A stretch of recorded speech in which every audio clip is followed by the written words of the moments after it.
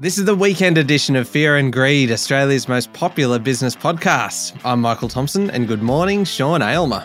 Good morning, Michael. Sean, our weekend show is obviously a little bit different to the weekday show for a number of reasons. The main one being that here we're nominating the biggest story of the week, the most remarkable story, the sleeper story, so one that's maybe not getting the attention that we deserve. Freudian slip there. I think I meant to say not getting the attention that we think it deserves, but anyway. And our favourite story as well, Sean, and of course it is a competitive environment. We are very competitive individuals, and so we need an adjudicator, and that adjudicator is our Fear and Greed colleague, Adam Lang. Adam, good morning. Good morning, Michael. Now, can I just kick things off? A mark of respect for a man who died this week, Michael, and I know he's close to your heart because when we were talking about really old people you wanted to have dinner with, this man came up. Yes, the departure of Burt Bacharach, who is, it was because of our Fear and Greed list of people over the age of 90 that we thought would be fascinating to have dinner with. And on that list was Warren Buffett and Rupert Murdoch and Charlie Munger and Buzz Aldrin. Buzz Aldrin, yep. And then I was going to add Bert to that list, and I forgot to add him, and now it's too late to add him. Let's get on with the show, shall we? We shall. My favourite quote was apparently from him that one of the secrets to his success was that you should never be afraid of a song that you can whistle. I'm like, that is great, because all of his songs were very kind of whistleable, and I'm a huge fan of whistling. You are a whistler yourself, Michael. Yes, lips of an angel, it has been said. Let's get on with it. Shall we get into the business news, Sean? The biggest story of the week, what was it for you? Well, we know the biggest story is the hike in interest rates, let's face it, and given I go first each week, it's almost unfair that I get this one. It's not going to stop you though, is it? No, absolutely. I'm going to take it. Of course. So the Reserve Bank upped the cash rate by 25 basis points, the ninth successive increase, and what was really surprising, it made it very, very clear that there were more interest rate hikes in the offing. The official cash rate is now 3.35%. Less than a year ago, it was 0.1% with little prospect of rising. That means standard variable lending rates on home loans have gone from 2 or 3% to something like 6%. Another way of thinking about it, someone paying off a 25-year loan worth $750,000 is now paying about $1,360 more each month than they were 12 months ago. Pretty incredible. Now, the big lenders were very quick to pass on the higher home lending rates, but they weren't so fast when it came to deposit rates. Late in the week, the Court of Public Opinion forced some of them to lift rates on savings accounts, which of course are disproportionately held by pensioners.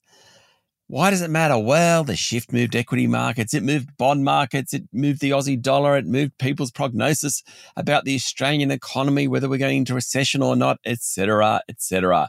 Clearly, the Reserve Bank thinks inflation is the worst of all economic evils, worse than a recession, and so too do other central banks. This week, at least 4 US Fed officials came out, making it very clear that rates are still rising. One of those 4 was Jerome Powell, the chair.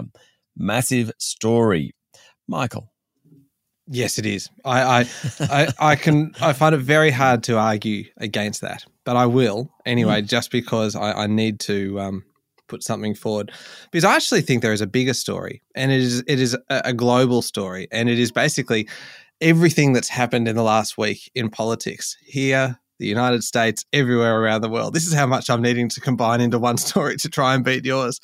So the US is really kind of where it's all been happening. It's been a big week in politics for the US. President Joe Biden delivered his State of the Union address, which is always fantastic theatre, isn't it? Especially if you're kind of into US politics. You got the standing ovations, you got the booing, you got all of that, the flowery kind of language. It's great. He wants to increase taxes on corporates and the wealthy, and admitted that climate change is an existential threat, but the US is still going to need to rely on oil and gas for some time. But the big feature for me from the State of the Union address was his crack at China, where he said that if China threatens our sovereignty, we will act to protect our country. Now, this, of course, out of context would be like, oh, yeah, okay, all right. But in the context of what's happened, it kind of elevates it a little bit, because this comes after the US kind of shot down or more accurately, popped a Chinese spy balloon that had been cruising over the US, ratcheting up tensions. Do you like that word, ratcheting? After it looked like things might be improving between the US and China, just on the method of popping that balloon. There's something vaguely uncomfortable about this story. You know, Joe Biden's crack at China, popping the balloon. I mean, I don't know. Go on. I love the fact that that they used, and you made the point through the week that they used they sent up a fighter jet and they used a missile. It was a Sidewinder missile that they used. That missile is worth $400,000 US dollars just for that one missile. They could have popped it with a pin. Like they could have just popped it. Like if that balloon had landed on the grass, if I've learned anything from Bluey or from just playing outside with the kids, if a balloon lands on the grass, it's going to pop. So they should have just encouraged it to land somewhere slightly spiky. Anyway, back home as well, obviously a big week in the US. Back home as well, Parliament was back sitting for the first time this year, and there was a lot going on, and it's really an agenda-setting week, shall we say, because we had a lot of talk about the voice referendum, discussion kicking off on a bunch of really important nation-defining issues. Oh, I like it. Yeah, defense, you got the health system, you got industrial relations, very, very big one, and obviously a very important one for business as well, and the economy, of course. New session of Parliament. Think of all the possibilities ahead, the potential for, just picking one at random, tax reform, Adam. You never know what could come up, and really this week is the week where it all kicked off. Big week in politics, in Australia, in the United States. I don't know how it can be beaten. It's got the theatre of a State of the Union address, doesn't it? It does. It does. So it comes down to economic impact. So how many people are really affected by this? Are you taking this whole thing seriously? I am. The timeliness of the story. Of course I am.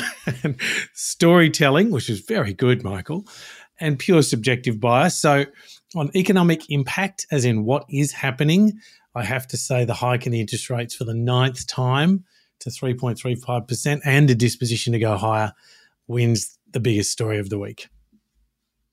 What about the other categories? It felt like you listed all the other categories because you were going to use them, and then you only use one. Well, subjective bias, I think, is one that really matters most of all. Michael did mention tax reform. I could have gone that way. Yeah, I mean, it was a close-run thing. And then you mentioned tax reform and you thought, maybe. Anyway, all right. Well, I think that that does make a lot of sense. I would have been surprised if it had gone the other. Actually, I wouldn't have been surprised if it had gone the other way. Sometimes these things just happen.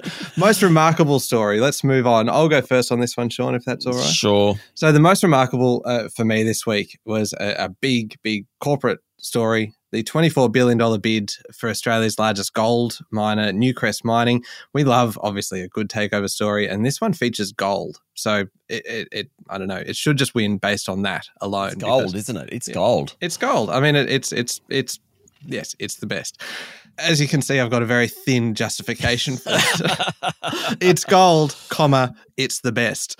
The bidder for Newcrest is US giant Newmont, and I love the history between the two companies because Newcrest was originally part of Newmont, but in 1966, as you taught me this week, Sean, Newmont listed its Australian assets on the ASX. So if it goes ahead, it's basically just restoring things to the way they were 57 years ago. It's kind of got a nice circularity to it. And two other things that make this remarkable for me. One is the timing with Newcrest without a CEO at the moment, a very opportunistic bid perhaps.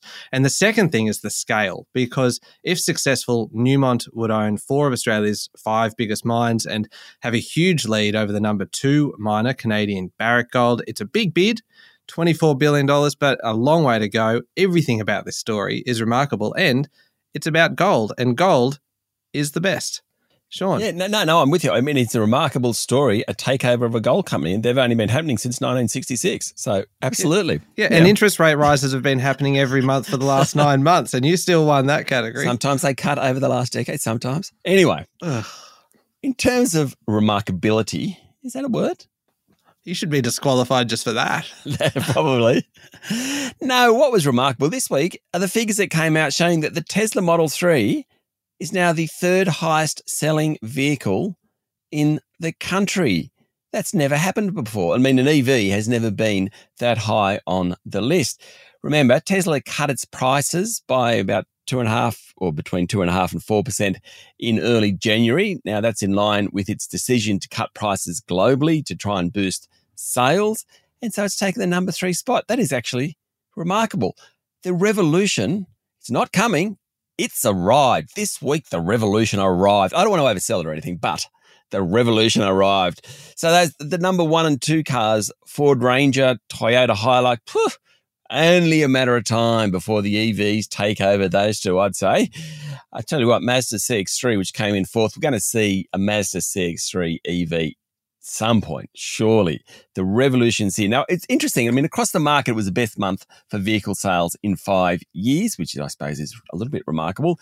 That's on the back of relief in global supply chains, meaning people can actually buy a car and get it delivered quickly. Not all cars are available. I think we mentioned during the week the Toyota RAV hybrids, there's still a waiting time of at least 12 months for many people on that particular car. But just the fact that we now have an electric vehicle, the Tesla Model 3, as the 3rd highest selling vehicle in the country, and that's really without great infrastructure, i.e. charging stations, etc. I think it is remarkable. Adam. They are both remarkable stories. They're excellent, actually. I'm going to give this one to Michael because of the economic impact of this deal. And Sean, as you pointed out during the week, just the story behind Newcrest and Newmont, I think it is indeed remarkable. On the cars, that too is remarkable, Tesla Model 3. I'm with you. I wonder how long this is going to last for Tesla. There's many more coming. Adam, it is what, 1-1? We are now 1-1. Do you want to give us a hint as to what the scores are at the moment? Kind of just how close it is? No. You are like a child, Michael. You know, there's a lolly on the table and you want it immediately. But no, you've got to have dinner first. And that's what we're going to do today. Marshmallow test. Delayed gratification, Michael. Fine. Okay. I will wait. We will. You know, I must tell you, I had this friend and, the kids are in their car and you're driving long trips. And what his wife decided to do, she'd actually put a lolly jar on the dashboard. And every time the kids, and this is in long trips like Orange to Sydney specifically, every time a child got upset or got cranky, she'd literally take a lolly and throw it out the window. So the kids got the lollies at the end of the trip, but only what was left. A bunch of possums hanging out by the side of the road. That is fantastic. Yeah, it is. Oh, that is a great idea. I'm going to implement. You know what, Adam? You should give most remarkable story to Sean, just for that. The little anecdote of the week. Oh, that is great. All right. Well, we're heading into halftime, and it's 1-1. We'll come back in a moment and find the sleeper story of the week.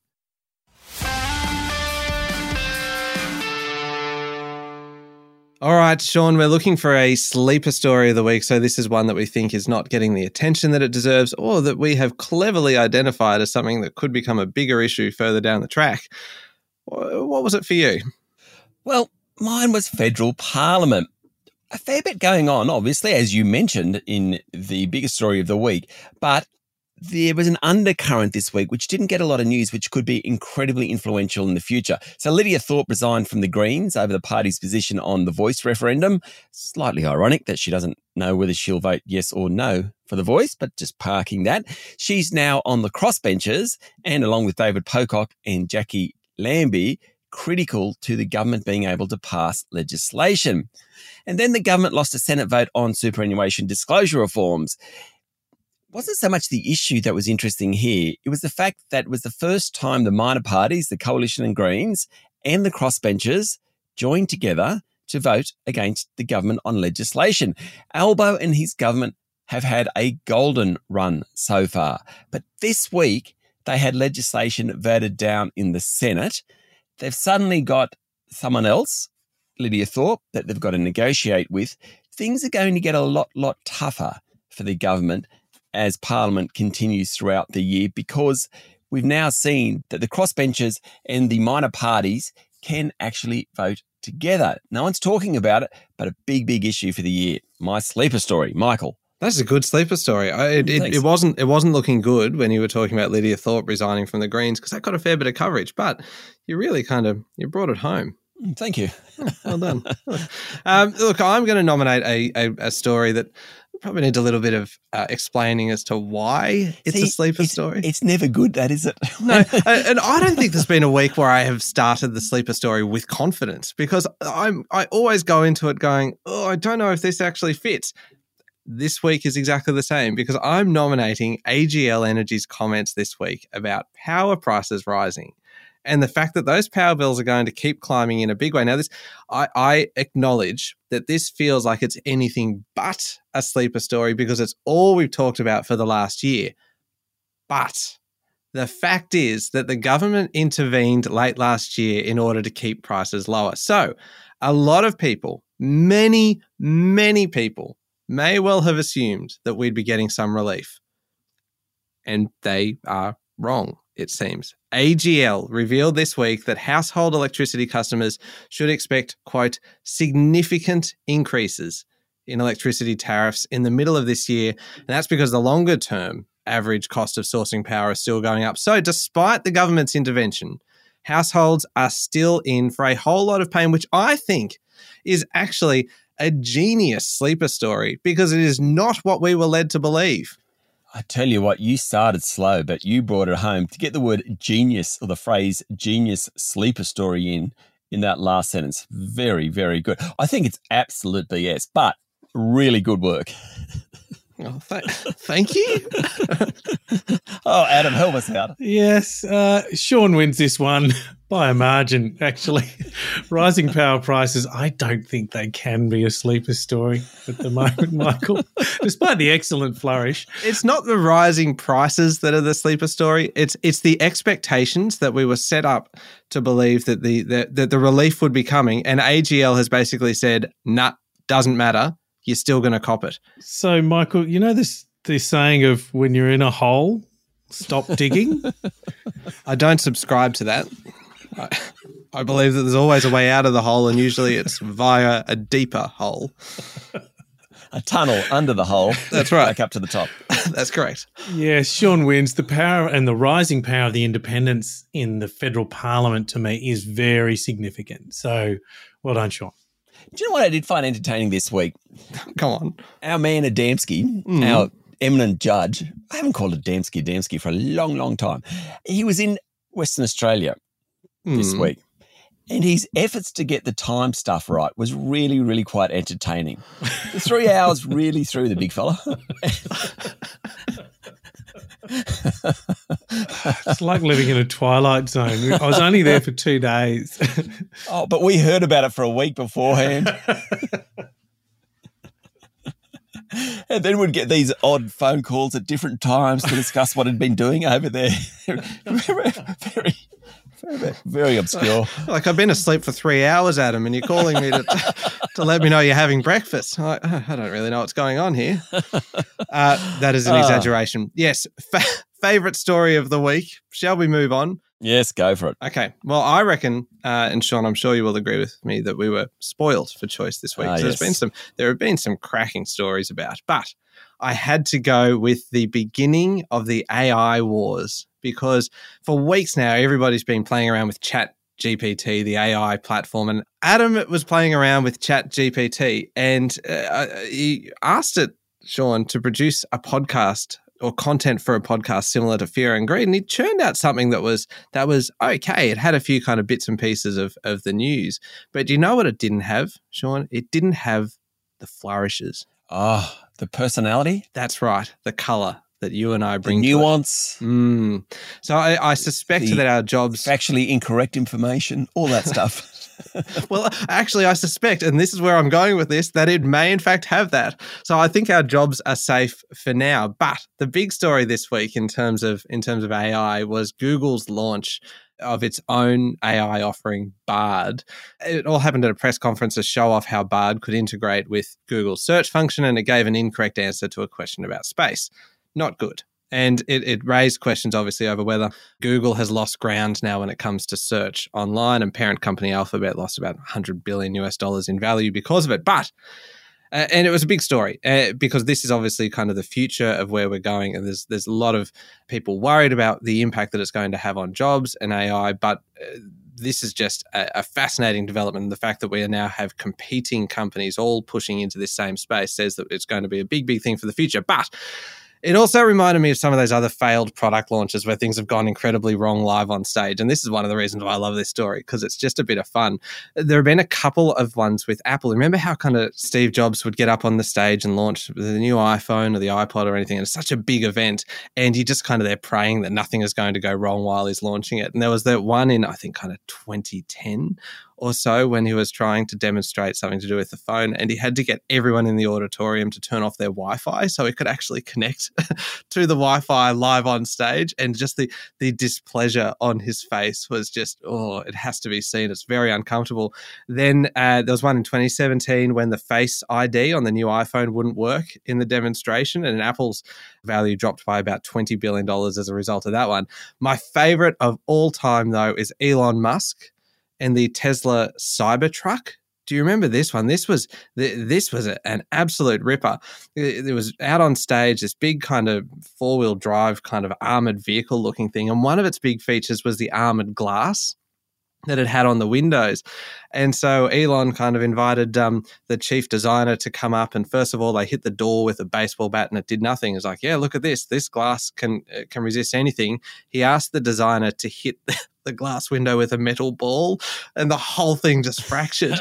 And the best part of this was, though, and you wonder what was going through the designer's head. He goes, it's okay, I'll try the back window instead and demonstrate it on there. And he smashed that one too. And so it's just this. So then Elon Musk had to do the rest of the presentation with in front of this vehicle with two smashed windows, talking about how it's impervious to all kind of attacks. And yeah, it did not work out. And you can imagine how filthy he would have been after that. Anyway, I reckon the Bard and the demonstration that we had this week is up there with that. I mean, it is a great story, and the time taken to tell it, I think you get points for that too. Look, you know what? I give it my all, and what do I get back? Nothing. It is a great story. Look, I'll do mine quickly, maybe for the listeners' sake. I agree, totally spoilt for choice. My favourite was the one about space junk, which is very much up your alley, Michael. What, space junk is up my alley? Jeepers. Carry on. Oh, dear. I mean, your story's good. It's all about the future of the Earth. Mine's bigger.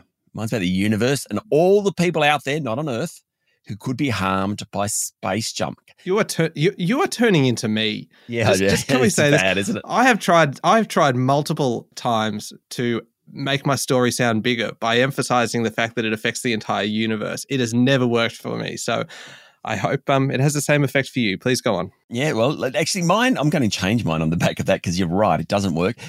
This could affect every single person who is connected to an electronic device, not just the ChatGPT people, but everyone. Any better? Not bad. Anyway, basically, there's a lot of space junk out there. It's a real problem. There's a record number of satellites having been launched by China, Russia, the US, private people like Elon Musk, and it's crowding Earth's orbit. In fact, about 27,000 pieces of junk out there. Satellites, rocket fuselages, all sorts of things. They have the potential to basically destroy technology as we know it. Phone systems, car navigation, internet connections, total disaster if the kids can't game. We said that during the week, and I think that's true. TV broadcasting, how you get money, financial transactions, all that sort of stuff. Basically, over the past 10 years, the number of satellites launched have increased 17 times. About 90 countries now have something in orbit. The US government, the Japanese government, they all track space junk. There's private people out there. Nick Iasia was talking to a crowd called Sky Perfect this week. They're pioneering some pretty sci-fi solutions to clean up space. In fact, they're testing the use of satellite-mounted lasers to destroy junk up there or push it off its orbit so it won't hurt other things up there. Massive story. And my favourite story, just because the concept of all that junk up there causing a problem. I think there was a movie, actually, where space junk hit something or other, and help me out, guys. No. Yes. Gravity. Gravity, was that the movie? Yes. Yeah, sorry, it's real life Gravity. You were just on this epic monologue just then, and honestly, I tuned out. And the fact that you stopped And there was this moment of silence. I'm like, oh no, he's asked me a question. And yes, gravity is the answer. It was where someone kind of copped it through the forehead. Yeah, that one. Gonna happen. Favorite story. Hang on, did you just say gonna happen to people copping it through the forehead from Space Junk? Yeah, well, anyway, I'll take that back. Adam, help me out. Okay. Michael wins on this one. Fair call. Was it the duration that did it? No. It's the impact. I think this has got miles to run. You know, the AI impact on Microsoft Bing, on Google, on how so many people do their jobs. I think it has got miles to go.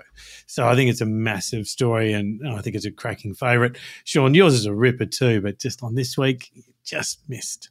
Yeah, no argument. In fact, Michael, you should put that as your favourite, the biggest story of the week, because actually economic impact. Yeah, but it wouldn't have beaten interest rates. No, nothing beats interest rates. How about we'll make a new rule? The weekend after the first Tuesday of next month. Yes. We can't do with the interest rates. Yeah, new rule. Okay. Because it's kind of a bit unfair. Oh, that does kind of that sexes it up a little bit, doesn't it? Because it's an unbackable favourite. It sexes it up. It's Winx at its finest. So it's 2-2. Let's go to the points. All right, Michael, very good effort. Despite the hole digging exercises you deployed during the discussion, 90 points. Oh, big score. Sean, massive week. One of your best, 92 points. There you go. There we go. Good week. That's a quality contest. 92 to 90. All right. Thank you very much, Adam. Thank you, Michael. And thank you, Sean. Thank you, Michael. Make sure you're following the podcast and join us online on LinkedIn, Instagram, Twitter, and Facebook. I'm Michael Thompson. Have a great weekend.